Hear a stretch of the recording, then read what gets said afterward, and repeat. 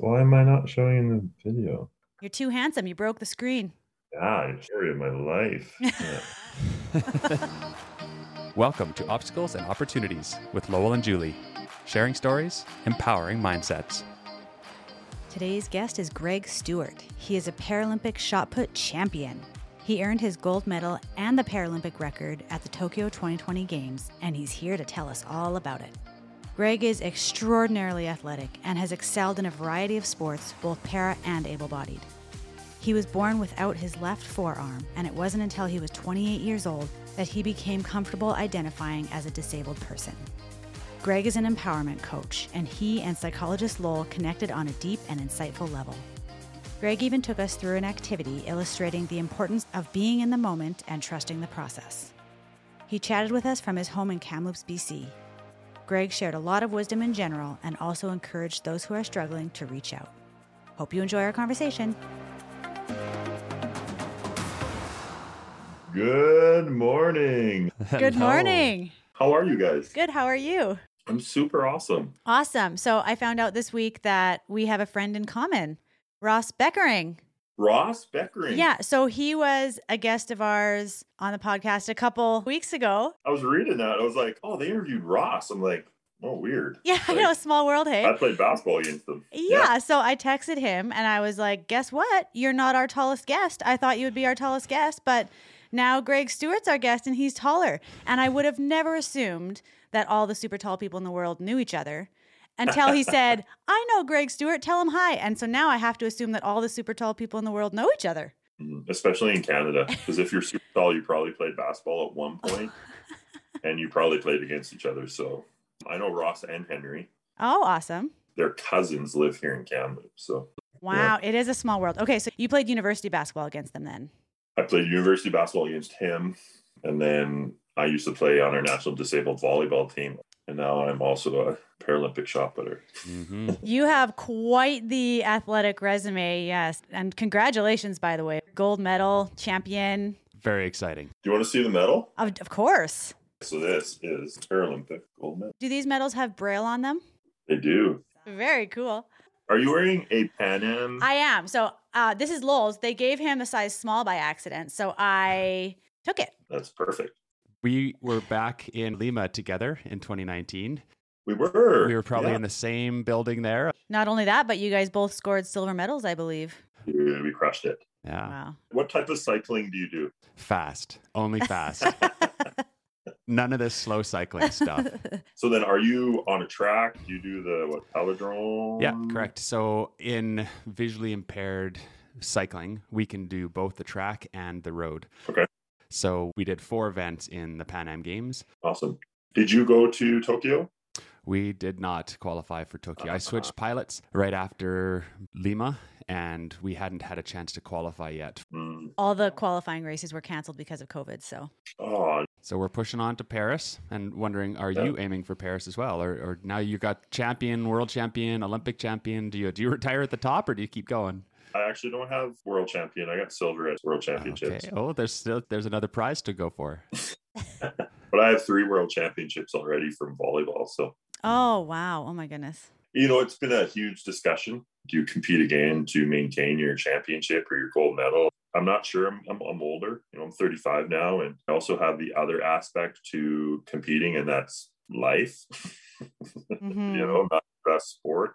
So I honestly don't have an answer yet. Mm-hmm. When I sat down with my coach here last week, the discussion was, I'm not going to throw till at least January, but I'm going to get back into the gym and start lifting again and try and maintain a little bit of shape, maybe drop a few pounds. Going into Tokyo, I was in the best shape of my life for throwing wise. And so I'm just kind of trying to determine whether I want to keep doing that or not. It's not easy. Like Oh, throwing no. a heavy object is not the easiest thing to do. So You also seem like the kind of person that you could kind of roll a dice and just pick another random sport and then go excel at that. So what would be the next sport? velodrome.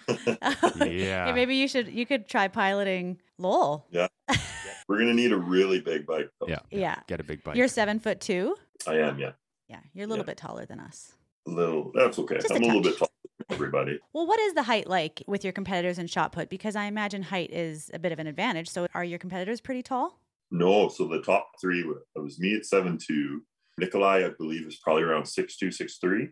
And then Josh is only like 5'10". Oh, wow. But then you have like the different avenues of it, right? The smaller you are, the faster you can move, right? And the whole purpose of throwing a shot put is how fast can you move that shot put, Okay. right? So you got these smaller guys that are doing the rotation for throwing, whereas I glide. Oh, okay. And they're generating a lot of speed. They're generating a lot of power that way and able to throw really far. Josh is the world record holder at 1680. Whoa. Oh, man, you're close. Yeah, 1675 on my first throw. Couldn't get any further. And then Nikolai is kind of maybe in the middle of the two of us. I know I still have a foot on him, but he is strong and fast and explosive.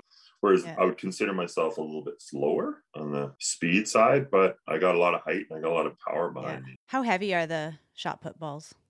Is that what you call them? Honestly, I have no idea. I'm like, are these shot puts? Are they balls? Depending on what color they are, you got to be careful how you're like, oh, these are red, these are blue. And then what are they? Blue shot put balls? I don't know. But 13.2 pounds is the comp weight that I throw. Is that the same weight as an able-bodied? No, able-bodied throws a 16 pound. And what kind of distance are able-bodieds throwing? 23.37 meters is the world record. Oh, wow. That's insane far. That's insane far. Yeah, that is. And I'm throwing 56, 57. Okay, I don't even think I could throw it at all. Like, I'm just thinking that kind of a weight in a medicine ball, just doing, those like sit-ups where you twist, that's quite substantial for me. Just that, like the twisting and the pushing and the moving and everything like that's just hard on your body. Oh, yeah. My back is sore. Yeah, I read you threw your back out right before Para-Pan Am Games in Peru and still pulled off a silver. So how's your back now? Probably the same. Because a week before COVID, I had like a really bad blowout while training. I threw, and as I twisted, it just tightened up on me and I couldn't move for like 2 days. Since then, I've had like 5 or 6 minor tweaks. There's a level there where I'm like, maybe I should just step down for my health's sake. Just say, I know I'm already good enough in terms of life and as a person and everything like that. This gold medal is, again, just icing on the cake. Yeah. I know I'm not defined by this medal. I'm defined by my actions. And so I'm in a place where I can lead. But at the same time, too, there is a little bit, we all know being competitors, you kind of want to push a little bit more and see what else you can achieve, right? Yeah. Higher, faster, stronger. And we're going to talk about your life and growing up and how you got into sport and what sport means to you, this idea of improving. But I do want to cap off this Tokyo piece. You were aiming to get to the Paralympics and you made it. Can you please tell us what these games were like for you? Like you said, I always wanted to go to the Paralympic Games. I was about 12 years on our national disabled volleyball team and never had the opportunity to go. I was both a standing and seated disabled team. That piece was missing, attending the greatest competition in the world. And because of that, I was like, I really want to take part in it. The thought of not medaling is way easier than the thought of medaling, because then you don't have that pressure that you're creating. When Carla, our APA athletic performance advisor, called me up and said, hey, you've been selected to the Paralympic team, I was like, okay, cool, awesome. And then hung up the phone and then just cried. Aww. I probably cried for like 5-10 minutes, called my mom. I was like, Mom, I made it to the Paralympics, And then she hung up and cried for 20 minutes also. Yeah. I enjoy crying. It's one of my things that I love being able to share, is because I think it's such an important thing. A few months leading up to Tokyo, I was getting to the point where it's like, yeah, just cancel it. You're so close to achieving your goal, but it's just that much harder to get to that point. You're like, you know what? It's easier just to quit than to actually follow through on it. But good thing they didn't. Yeah, that doesn't help, having COVID dangling the whole time, just not knowing. Exactly. And so showing up was like, holy cow, this is really happening. And I don't think the first time I really felt the fact that I was at the Paralympics is when I walked into the stadium to compete. It was tough in Tokyo because of COVID. Yeah. Very limited, extremely limited. There are so many restrictions on what you could do. We trained at a training camp in Gifu, which was a 6-hour drive away, bus. So even there, like, we were confined to like 3 floors in our hotel. We couldn't walk across the street to the stadium. We had to take a 5-minute bus around to actually go to it. Oh, wow. You were really limited on how you could express yourself because you couldn't do anything when you were there. Yeah. But yeah, walking into the stadium and just like looking up and like, I know I'm big, but man, did I feel small. Wow. Like, what a humbling feeling, right? To be like, wow, like, yeah, there wasn't any people in the stands. but all the seats and everything there were multicolored. So it kind of gave that impact of people being there. Plus, like, there's media and there's other athletes and coaches and stuff like that. So it's probably still, 5,000 people in there. Oh, wow. And yeah, just the goosebumps. I just remember like looking up at the giant LED lights, just like empowering what would be a tiny place in this gigantic city, right? And then you felt extremely tiny. Yeah. I'm like, okay, I'm here. And then let's win a freaking medal. I was like, let's do this. It wasn't let's win a medal. It was like, let's freaking do this. Yeah. Let's do this. Turn up the heat. I looked at a few of my competitors and I'm like, it's go time. Yeah, I'm going to destroy you. Nice. So having experienced a Paralympic Games during COVID, where the stands are not full of people, does that make you more motivated to maybe want to go for Paralympics in a post-COVID world where maybe the stands will be full? Maybe, but I also have that feeling in that discussion that when you're competing in games, I'm sure you know this, Lowell, that we get tunnel vision when we're competing. Yeah. It's like we're the only one there. And like, I want to share this with really quickly is that when people talk about greatness, people speak about maybe how they forget things. Like think of LeBron James or Sinclair or, Tiger Woods, any great athletes. From, what I've heard and stuff, they don't remember doing everything. It just happened, right? Because they're in the moment, they're in this place of trust. They're in this place of integrity. And by being in that moment at that time and trusting in everything that's going on around you, that to me is what greatness is. And I think a lot of athletes go through it. And why I was saying like this whole tunnel vision, whether there's people in the stands or not, we're experiencing greatness at that moment in time so that we can focus on what is currently going on. So for me, not having people in the stands, it would have been cool to have like that roar in the background, but that still doesn't play or dictate anything in terms of how I compete. And realistically, I don't even know they're there when I'm competing because I'm so focused on being great, focused on my technique, focused on,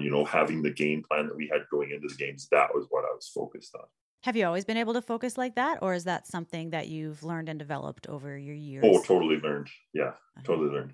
And at the same time too, I practice a lot of like mental health, mental awareness. And so I think having that extra edge, being aware of how I'm actually emotionally feeling going into things so that I can get the tools and whatnot to move through some of those things or actually experience other parts on a bigger level and stuff like that to help carry me through. I think it was definitely a learned skill, I would say, or a learned awareness.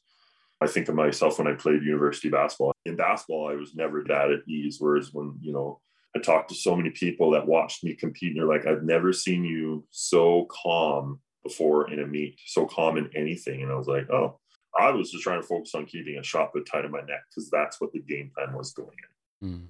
So you focused on the right thing. And we also heard that your focus was to do that first shot as your best shot.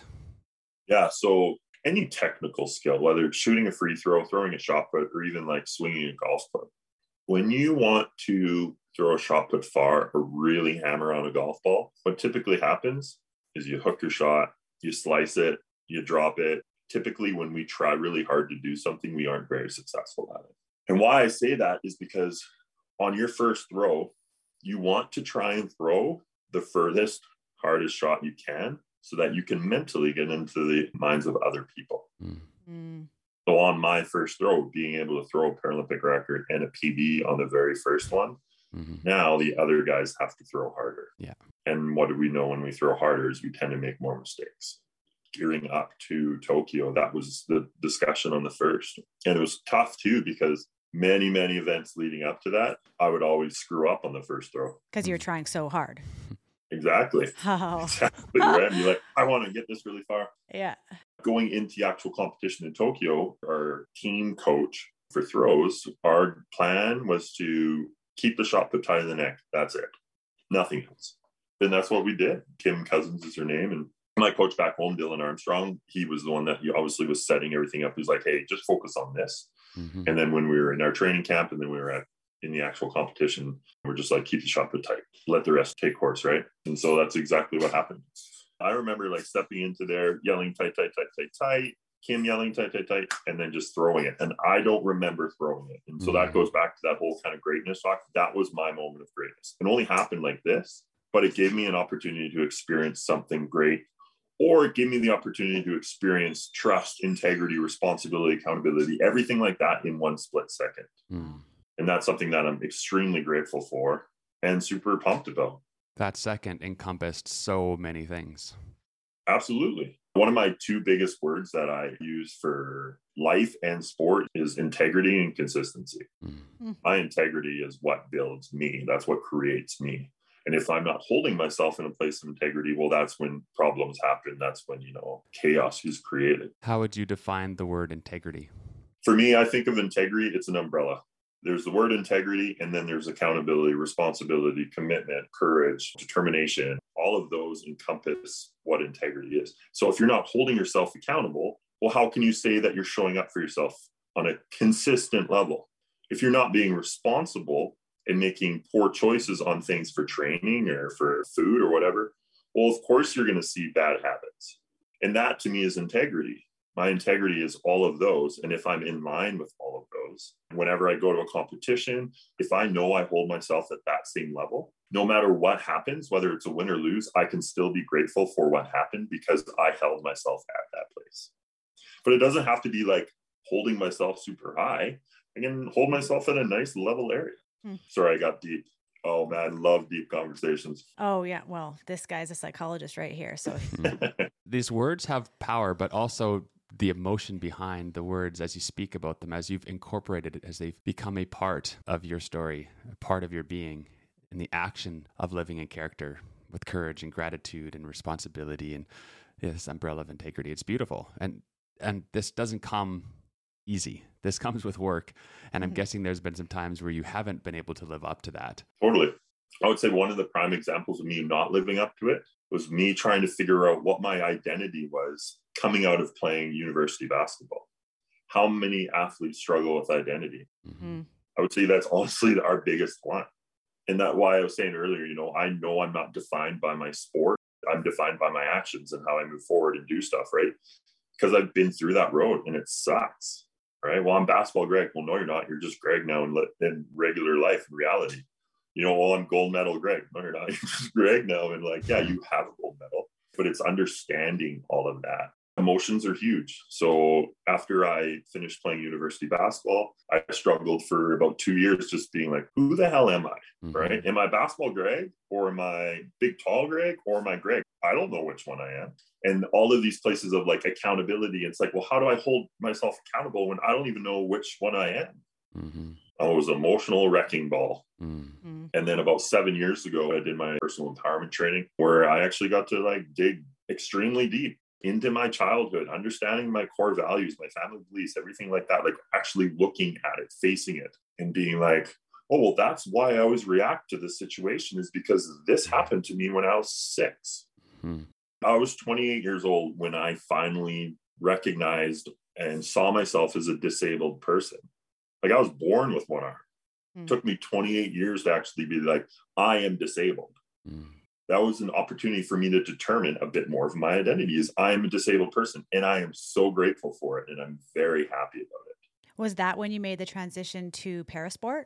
I wasn't a transition then, but it was a few years later. That was back in 2014, 2017 is when I stepped into para athletics. But I've always done para sport. I'd always done disabled volleyball, but I did able-bodied basketball. When I did the two of them, I was always contradicting myself. Because I saw myself as an abled basketball player, but I saw myself as an abled volleyball player on a disabled team. Oh, okay. So then I was trying to balance something that technically I couldn't balance because I'm not looking at them the same way. Right. There's incongruence there. Totally. I was a walking contradiction. And that messes with sense of self. It messes with identity. Totally. And on top of it, I'm 7'2". And honestly, I would say my biggest disability is my height. It's not my arm. I unpacked a lot. It was 6 months long. It was group sessions. It was 500 hours. I'm extremely grateful that I did it, that I got to share these experiences with other people. And that's the uniqueness of group work too, is that I was typically the last one to share out of 7. And I would show up being I'm feeling this way, but they got to share first. And by the time it got to me, I was already kind of healing some of those areas because even though their scenarios were completely different, our reactions, our responses were the same. We still felt the same way. So whether I lost a competition or they lost a dog, we're both grieving. Yeah. That ability to see things in a different way, but still feel the exact same connection totally changed how I viewed my life. To this day, also changed. That's why I also do empowerment training with clients and stuff like that. It's definitely on a more holistic approach, but we're all trying to find connection. Yeah. We all want to be loved. We all want to be part of something. Belonging. 100%. That brings up a big piece. When we are different, when we're seen as the other in some way, in height or disability, we are seen as the other for some. And a human reaction to that can be bullying, can be ostracizing, can be teasing. And I'm wondering if you have experienced that. Is that part of trying to find your belonging with disability, with height? I would say for sure. I would say I probably was the bully at one point. Hurt people hurt people. Exactly. Hurt people. Less than people treat others less than. The reason why I say that is I only remember one bullying incident for me when I was a kid. And, I bullied this young girl. Well, my mom found out. Good thing mom's in the picture. Yeah. Yeah. Well, and she gave me a really hard time, but she also made me write an apology letter. And she made me walk down to the girl's house, which is down the street, and read it to her and her mom. Wow. And then I was grounded. But it was a very impactful experience about we don't treat people this way. Right. And so I think having that experience on the bullying side, but also having the experience on the forgiving side, or at least forgiving myself, helped kind of shape me to the direction I was going growing up. But I was still struggling because, as we all know, on the disabled side, we want to fit in. I know this is for everybody, able or not, but it definitely is heightened, I want to say, on the more disabled side because we're physically seen that way. When I was growing up, I was always like, I just want to fit in. Then I got really tall. How old were you when you shot up above everyone else? When I was 14, I was 6'8". Oh, my word. Okay. Yeah, that would stand out a bit. I was 6'8" and 172 pounds. At 14. So my mom, she's like, Greg was as skinny as a rake. And I'm like, thanks, Mom. not lying. So now I'm 7'2" and 345. So there's a big difference there. Oh, wow. But I'm at this height and people are telling me, hey, do basketball, do volleyball. Well, what do you think somebody who wants to fit in is going to do? So did you enjoy it? Well, that's the thing. Subconsciously, no. Consciously, I was unaware of what I was feeling because I'm following this external voice of, hey, do this because you're going to be good at it. So I do it. I'm good at it, but I'm not feeling fulfilled. And I follow that for 10, 15 years. Wow. And then I have an identity crisis where I'm like, well, who the hell am I? Then I do soul searching. Then I do personal empowerment. And then I'm able to be like, holy hell, like I'm trying to put a square into a circle, a hole. Like it's never going to happen until I can actually shave all the edges off and put a circle in a circle. And that's what I was able to do. Don't get me wrong, I still struggle. Like who doesn't? Do you feel like you found that with shot put? Like you felt that was a fit and you did enjoy it? What a perfect segue. Circle, shot put. That was good. And the thing is, my shot put journey started when I was at a Christmas party in a hotel. I was walking to the bathroom and I ran into a gentleman. His name is Rick Wheely. He is a wheelchair racer in athletics, been it for years, but he was a coach then. We kind of got chatting. More of the team showed up, so physios and whatnot. Got chatting, we exchanged numbers. But what they said was, hey, you'd actually be pretty good at shot put and discus. Well, where have I heard you should or you would be good at, right? Yeah. So now I'm already hearing them like, oh, whoa. Alarm bells. Yeah. And so I'm like, well, we'll see. This is in November of 2016. And then January of 2017, they're like, hey, like we're just doing an ID camp. If you're interested, let us know. Come and check it out. So I did. I went to Montreal and I threw the shot put and I threw the discus and I was like, hey, this is kind of fun. Like I'm enjoying this. Obviously, the external influence around me is like, whoa, you're doing really good. So of course, part of me is like, well, I really want to impress all of this. Yeah. But I also am hearing this, my other voice, my identity being like, hey, do you actually like this? Do you want to do this? Or are you doing this for other people? When I got home, I was like, if I want to do this, I actually got to commit to it because I'm now at an individual competitive level. I'm not on a team. There's big dynamics between the two of them. Team is, all chemistry, everything like that. There's reliance on one another. You got to show up for one another. But on the individual level, if you don't show up, it's on you. Yeah. And so I was like, I'm going to give it a shot, see how it goes. And it worked. I really enjoyed the level of independence that it created within me. Showing up practice at 5 o'clock in the morning by myself when it's dark out and I set up my own lights to throw them. Like, if I didn't enjoy that, I wouldn't be doing that. -2 outside and you're holding a steel ball. Like, that's so you're having those deep root connections to myself where I'm like, I enjoy what I'm doing. And I'm actually pretty good at it too. And so I followed that for a while, and I was consistently not judging myself, but functioning aware person of the direction I'm going as a human being. Right. I was always being like, hey, if you're not enjoying this, don't do this. Always asking myself questions. Are you enjoying this or not? Do you love what you're doing or not? And then when things are challenging, being like, hey, this is just one day in this goal. Sport is so end focused. Like, our goal is to go to the Paralympics. Our goal is to do this. Our goal is to get so caught up in that end goal that we forget the concept of actually being in it. And realistically, I think we need to learn to flip it completely. It's not the end goal. It is this current goal in this moment in time that's going to get you further, period. There is no end goal. It's the process. It's the moment. It's now. All we have is now. Exactly. And I'm sure experiences a lot with clients that are depressed or, super anxious and stuff like that. If you were able to put them in the current, none of that would happen. Yeah. And this idea that humans have this amazing capacity to create the future and to recreate the past. And with that power, unfortunately, a lot of people create a future of worry and dread and fear, or they recreate a past of hurt, of pain, of negativity. But if we use that power we have to create a future of hope and joy and connection and recreate memories of connection and joy, we actually can experience both the future and the past in the now in a very different way. Oh, I love that. Goosebumps right now. That's amazing. I appreciate you sharing that. It's so true. It is so true, right? Or even just like forgiving your past, like giving her the opportunity to forgive what had happened so that you can greatness after.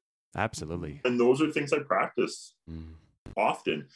I'm grateful that I can be aware, but I'm still a human being, and I'm still going to get into my ruts, and I'm still going to be in places where it's like, why is the world coming down on me? What's going on? So I've been seeing my empowerment coach. I've been seeing her for 7 years. I call it my counseling session, but for the first 5 years, I saw her every 2 weeks, even when things weren't going bad. Yeah. I've said this in many interviews.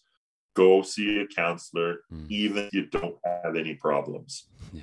They are your best friend when you get into a problem, but they also help to show you and experience tools so that if you do get yourself in that situation, you have the opportunity to move through, forgive, process, whatever, accept, to move forward, right? Totally. And not make it this big. You practice the skill so you can use it when you need it, right? If you're only trying to use a skill for the first time when it's crucial, you're not going to be using it as well. So deep breathing beforehand, before you actually need it in a moment of panic, is much more beneficial. Yeah.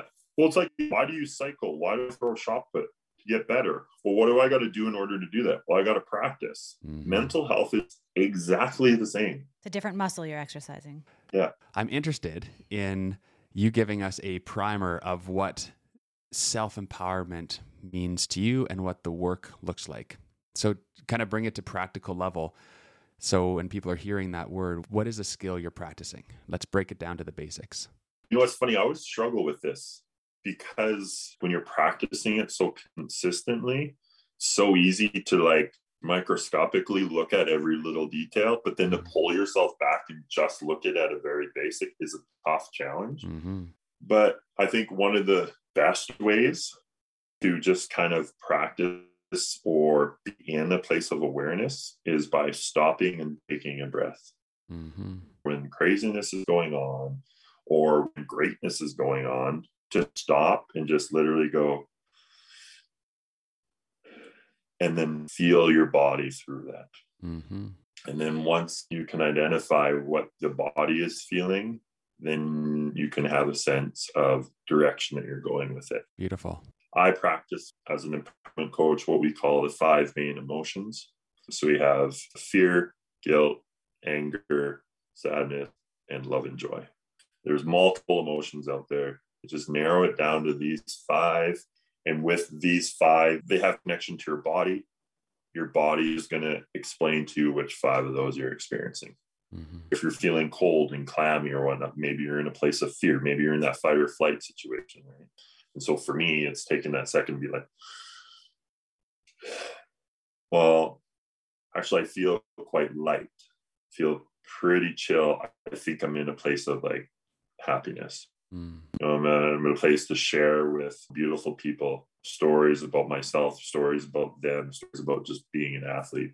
That I feel right now. And so that's how, in basic terms, that's where I look. I look at these 5 emotions. I take a moment to take a breath so I can feel within my body. I make a connection. And then I further, whether it's reaching out to my sports psych, reaching out to a friend, reaching out to whatever support looks like to me, and then having that conversation. Are your clients athletes as well? Not currently. I would like to get more in that direction.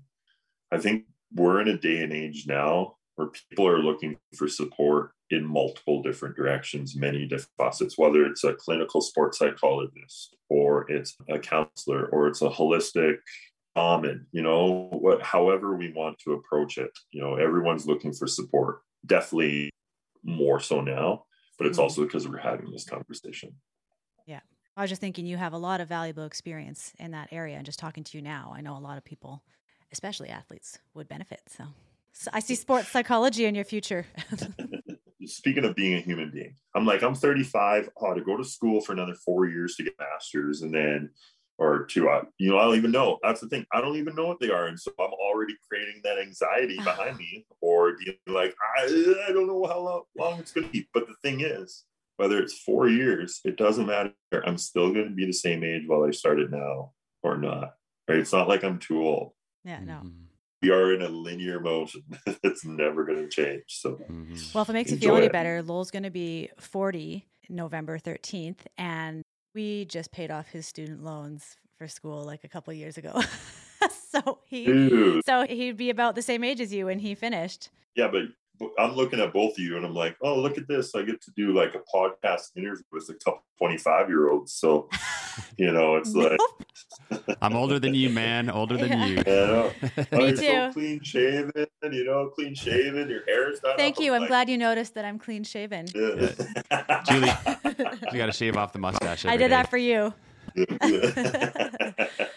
That's incredible. Okay, I was thinking when you were talking about throwing the shot put in -2, did you also practice for the heat? Because I imagine holding that steel ball in plus 1,000, it felt like you were holding the sun. Yeah, no, it didn't feel like the sun. Okay. It probably felt like it when I threw it because I was throwing it so far. It's flying. Yeah. Meteor through the air. Yeah. I've heard you say some really powerful words, and you've definitely done your work. You're on this beautiful journey. One of the things we need to talk about is this unpacking of connection and the relationships, right? The quality of life is determined by the quality of our relationships. And I'm wondering how that has sunk into your life. So the people and the lessons you've learned along the way. I've already heard mom at a young age helping you with this bullying stage, but who are the people in your life and what have they taught you? After I won, I was asked who's your support? And my first answer was me. Why I said me is because if I don't have a relationship with myself, it's tough to maintain all the relationships outside of me. That's something I had to learn. And I've always had this simple terms. I've always been like, if I want to give you an apple, I have to possess one. If I don't possess an apple, I can't give you one. So the same thing applies to love. If I'm not in love with myself, or if I don't show love to myself, how can I give it to other people? So yeah, I spent a lot of time in terms of understanding my relationship with myself. And since then, now my relationships outside of myself have grown. Some of my biggest relationships, my most empowering relationships are my family, hands down, the support, the love of them. But it wasn't always easy. I was a teen once and I got mad at my mom and dad. I totally had a time where I was one of those angry kids that yelled every once in a while. And the thing is, when you're big and you just speak louder, it sounds like yelling, but Is your family tall as well? No, mom and dad are 5'9", 5'10". Whoa. And siblings? My brothers are 6'1", 6'2". Okay, so where did your height come from? The joke is the milkman was 6'8" with one leg. Yeah. Yeah, my mom has some cousins that are 6'7", 6'8". My dad's brothers are about 6'4". So there is height there. Yeah. I have an extra chromosome too. I'm an XYY versus an XY. So Okay. that extra Y, they do say plays a bit of a role in height. Okay. But yeah, going back, like relationships with my family, and why I was bringing up, I was an angry kid at one point and everything that is that, I had to mend those relationships. I had to have those vulnerable conversations. For instance, with my mom being like, I don't like it when you say this. Mm-hmm. That's not who I am. And since having those vulnerable conversations, my relationship with my mom has grown dramatically. And I still have them to this day. I own my own business. My mom is my bookkeeper. I literally just had a conversation like this yesterday. But that's what's really important to me, is because these relationships mean the most to me. Mm-hmm. And so in order to maintain that relationship, you got to put in the work. Yeah. Vulnerability with safe people leads to growth, leads to connection, leads to deeper love. 100%. Oh, I could just listen to you talk I love it. I think I could listen to you all day too. If you choose to continue your athletics career for another Paralympics, then hopefully you guys can hang out in real life in Paris. Yeah. I'll just come to Lethbridge. I'm cool with that. Oh yeah, you're in Kamloops now? I am. Yeah. Other relationships too, though, like my girlfriend, she's an incredible person, but she also has an idea of who she is too. Mm-hmm. So we bounce that concept off of one another. I know this whole concept, treat others the way you want to be treated. How you reflect upon yourself is reflected upon others. This is the case with my girlfriend. It's the case with everybody in my family, in my relationships, right? Because that's how I'm holding myself. And so my coach, I've got a great relationship with him. It wasn't easy. I'm being coached by the greatest Canadian thrower ever. Right? He's an athlete before he's a coach, but now he's a coach. Oh. So it's understanding and balancing. Don't get me wrong. There's many frustrated times in there, many. But he was also my coach, and he's also helping me push through things, right? I think if your coach isn't pushing you through or isn't supporting you through, maybe it's not a good connection. This is my experience, or at least my thoughts on it. A coach should help push you over that top, but safely support you through it. And Dylan definitely did that multiple times. Did you train in Kamloops, or where were you mainly training? Yeah, I always trained in Kamloops. Kamloops actually used to be the National Throw Center at one point. Oh, wow. So we have all the amenities. We have everything here. So actually during COVID, there was about a 3-month span there where we weren't allowed to train inside, but we still had access to 4 training circles just down the road. Oh, nice. I'm extremely grateful that I was here in Kamloops, especially as a thrower, because we didn't skip a beat a whole lot. Yeah, that's definitely an advantage during COVID. Yeah, because you listen to the stories of people out east, it was very bad. And I feel for those athletes that managed to come out and at least, finish their race or make a podium or whatnot. Because this was challenging times, both physically and mentally. Yeah, for sure. You have said before one of your mottos is trust in the process. What does that mean to you? When I say trust in the process, I think what I'm really saying to myself is just being in this moment. I can't control the future, and I sure as hell can't control the past. All I can do is what I'm doing right now, dumbing it down to one foot in front of the other. But I think it's an important thing to teach, not only to myself and to act in it, but to pass it down to the younger ones. Those are honestly the ones that I think that need it the most. We're a disconnected society right now. And to be able to trust in the process or be in this moment, I think will really help us move forward in many different ways. But yeah, trusting in the process. I remember when I coached high school basketball, this is 5 or 6 years ago, and that was our focus. That was our motto, was to trust in the process. So if we get fouled or whatever happens in the game, that no matter what the outcome, just trust in the process that this is going to continue us moving forward. And there's so much we can learn in the moment. I always ask people what being in the moment looks like. So I'm going to ask you guys a question. To you, tell me what a cup looks like. The one that men use as protective equipment, or the one that you drink out of? Oh, yeah, there you go. Depends on what you're... I don't want to go that one either. The one that you drink out of, yeah. What does it look like? A cup can look like many things. A cylinder with a bottom. There you go. Holds water. You're able to sip out of it, something like that. Yeah. Okay. Now, being in the moment, explain to me what a cup looks like. I have to visualize a cup that I've seen in the past, or a cup that I would use, and I could describe that cup that I'm picturing in my mind. Exactly. But in order to picture it, you have to pull it from the past. So by being in the moment, you don't even know what a cup is. Mm. And so why I bring that up is I think it's important about being in the moment, trusting in the process, is that everything is so new. But at the same time, too, by being in the moment, we can now be in that place of integrity and know that the universe, or whatever you want to call it, is going to support you in that time, because you don't have to think about it anymore. So that's why when I went into throwing, right? Or when you're on the velodrome, like when you're going around there, being in the moment, you don't have to do anything. You just do. Mm-hmm. It's something I read here a few years ago, and it just has made such an impact on me in terms of like understanding being in the moment. Mm-hmm. At the same time, too, I think being in the moment would bring you back to the day you were born. Everything's new. You don't know what anything is. That's why we're all like, when we're babies, we're like, whoa, what is that? What is this? Yeah. Continuing to learn and be curious. Yeah. And explore and feel what you're feeling now. It's expanding the range of emotion, that I'm not only here to experience the quote unquote positive emotions, but to just sit with the whole range of being a human. Right? If you heard you earlier saying tears, sadness, fear, all of these are part of that experience. They are. And it's important to experience them, be a part of them, accept them, move through them. That's all huge, really important stuff. Not to go too deep into it, but that's why I brought that stuff up earlier, is if we're not experiencing them, we're not experiencing everything else around us. Mm-hmm. When we get angry, be angry. Be in a safe way. Make sure you're in a safe space, everything like that. But actually allow yourself to feel that. Mm-hmm. Because by not, and I'm sure you know what I'm talking about, by not experiencing it, well, now we're just putting it away. It's still there. Yeah.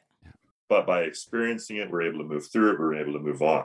I think it's important for people to see big athletic guys like you two showing emotion like that. Because, you know, stereotypically and in the past, as you know, big sport guys, you know, you wouldn't see the emotion, or maybe it's not cool to show the emotion. So I think it's really valuable that you guys are both willing to show your emotion. Shedding that man script, Yeah. right? That you don't show emotion, right? Emotion is weakness. Yeah. Oh, totally. No, my biggest strength is showing it, I think. That and laughing. Laughter. Yeah. You two are very similar. Laughter is good. One of our angles for this podcast really is how our obstacles become opportunities, depending on our mindset and how we move through it.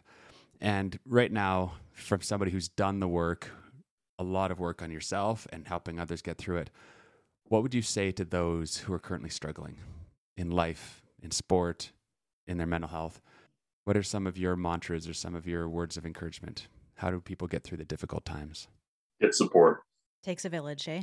Reach out. Even if it's as simple as like, hey, start the dialogue, start the conversation. I know it sucks. You know, I'm going through post-game blues. It sucks. But I also know that I have my incredible girlfriend. I have my family. I have my counselor. I have so many people around me that are willing to listen and that are also willing to support me. I know the hardest part is reaching out, because we feel alone in this. We feel like we're the only person that is experiencing this in our life. Yet every single person around us has had that sort of feeling in their life already. So it's straight up, reach out for support. Mm-hmm. We're not meant to do this alone. Yeah, we don't have to. I want to share my brother's experience. You know, my brother's a nurse. Oh, awesome. Thank you, nurse brother. Absolutely. First responders. My dad was a cop for 40 years. So I'm definitely well aware of first response. My brother has had to take a break. The morale is incredibly down right now. The support is not there in the work environment, but it's still there. It was last weekend. We were chatting, and it's like somebody shared an experience they had. And then all of a sudden I started crying. Like, this is him sharing it. Yeah. And he's like, I finally was able to relate to somebody else's experience. Mm-hmm. And that's what support looks like. It's that connection, that feeling of, wow, I'm not the only one that had to experience this. And it can be the worst thing in the world that you've experienced. And it could just be a little thing for them, but it still is the same experience. The power of connection, that we're not alone. Yeah. It helps normalize the experience. I love that you're able to say that. This idea of when we're struggling, reach out for support. There are people there, family, friends, coaches, mental health coaches, psychologists, counselors. Reach out for help, get the support that you need, and then pay it forward. Totally. When we experience the help, some of my darkest days when I was going blind and struggling with my own anxiety and depression, the people who helped me through that. And now I'm the person who's helping to give hope and support in the difficult times for those. And we're being uniquely gifted. And what I hear, Greg, is that you are uniquely gifted from the work you've done, the pain you've done, the self-empowerment, but the ability to then connect. You are uniquely gifted to support the people in your life, to serve the people in your life. And that creates deep meaning. So thank you for doing that, for reaching out to others. Absolutely. Well, thank you for reaching out to me. Well, thank you for responding, and thank you for taking the time to chat with us. Hey, no problem. Can I throw a little plug up there? Please do, yeah. Yeah, plug away. I'm learning the podcast side of things, and I'm going to be starting my own podcast also in exciting. January is the plan. Yeah. So the podcast is called The Mental Leap. Cool. Basically, it's an opportunity just like this to share your story. And it's an opportunity, and we are going to be chatting, but having these deep conversations about our mental health, especially as an athlete. Yeah. Being an athlete's incredible, and it comes with the highs and lows and stuff like that. But we're also looked up to. We're also placed on that pedestal. And what an incredible platform for us to share our experiences, so that not only can we connect with other athletes, but we can also connect to general population. Yeah. We can connect to that, 17-year-old boy or girl who's struggling with identity because their friends are doing this and this person's doing that. But it's like, well, hey, I've been struggling with my identity for 15 years. Like, I hear you. And to hear that somebody that you have on a pedestal also has those struggles is very meaningful. Exactly. And then on top of it too, looking at the psyche of a human being. Why do athletes react this way? That's what I love about our health, our mental health, is that we are so deeply connected that it doesn't matter what your situation is. We're all going to experience it. The Mental Leap is just an opportunity to share stories, talk more on the mental health side of things, learning for us to do what we want, love what we do, and have fun while doing it. Awesome. For sure. Let us know when you start sharing episodes and we'll give you another shout out.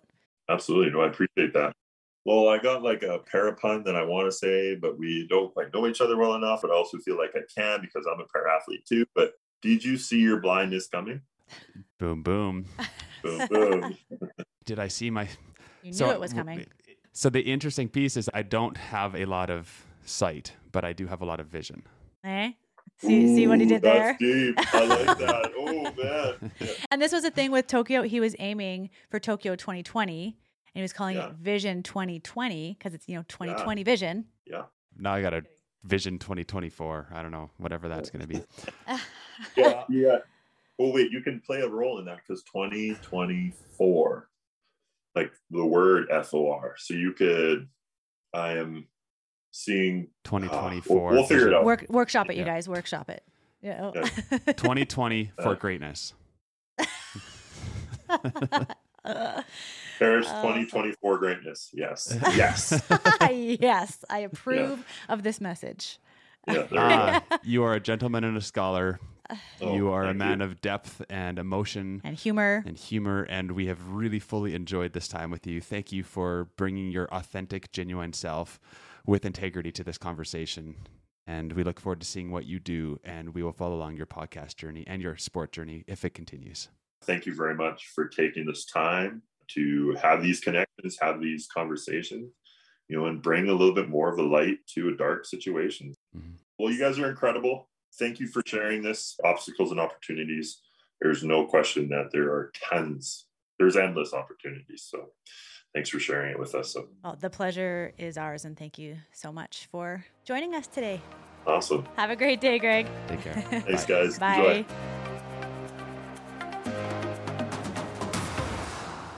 The Greg Stewart. Greg R. Stewart on Instagram. That was an enjoyable conversation. I love it when my mind is just blown by these athletes. I was expecting him to be super cool, but then he was super duper duper cool and fun. Yeah, we are able to come alongside these other individuals who've done work, who've worked really hard on themselves, on their sport, on their mental health, and to hear all the work that Greg has done in individual sport, as well as all the background in team sports. He's one of those people, much like Ross Beckering, actually, funny that they know each other, that I think you could be locked in a room with for like 17 weeks and just talk nonstop. Yeah, there's lots of wisdom and Depth. the depth that he brings to the conversations, to his thinking, to this idea of our well-being and how we can connect to something deeper within ourselves and also within others. The idea of the 5 emotions that actually comes from psychology, which is pretty cool. This idea that we have these 5 main emotions within us that all the rest can kind of be paired into and kind of nuanced with. Just naming our emotions to tame them, naming our emotions to experience them and to share them. When I asked him about the basics of what to do, he came back to this idea of just take a breath and check in with self. And that's really, really powerful. And I encourage all of you who are listening to this to try that. In a moment, you start noticing your heart racing. You start noticing, starting to feel a bit off with an emotion that you're feeling. Just take a second to take a breath and check in with yourself and ask, what are you feeling? And what is that emotion? Name it. What is happening? And be curious about it. And you'll find a level of depth within that. So congratulations, Greg has a Paralympic record. He's a champ. He has that gold medal around his neck and he's continuing to develop. Now he's going to have his own podcast. As we were chatting with him, I was already thinking he was an excellent fit as a podcast guest. And then when he said he was starting his own podcast and what it's all about, like, oh, it's an even better fit. Podcast host. Makes sense. Yeah. Just spew that wisdom out there, Greg. Absolutely. And experience. As we release this podcast, this is a weekend that I will be racing the track national championships in Milton. We are really hoping to come home with 2 gold medals. I'll put that out there right now. That's the hope. That's the goal. National championships in track, which I haven't received yet, and hoping to get our A standard to qualify us to selection for Paris World Championships in March, April. You're already national road champs, so let's see if we can add the track to it. Try to get 4 championships, national championships in 1 year. That'd be awesome. So I'll update as I can at Julie Lolcan. Also, his pilot Ed is really good at updating in the stories at Real Deal Veal on Instagram. And while you're checking the Instagram, you may as well start following Greg as well. His Instagram handle is Greg_R_Stewart. All right. That's another great podcast in the books. We appreciate having you on this journey with us, and we hope to release many more great stories, many more great podcasts as we move forward. Yeah. So, thanks again. y'all. Yeah. Thanks y'all for listening. Till next time. Love you guys. Bye.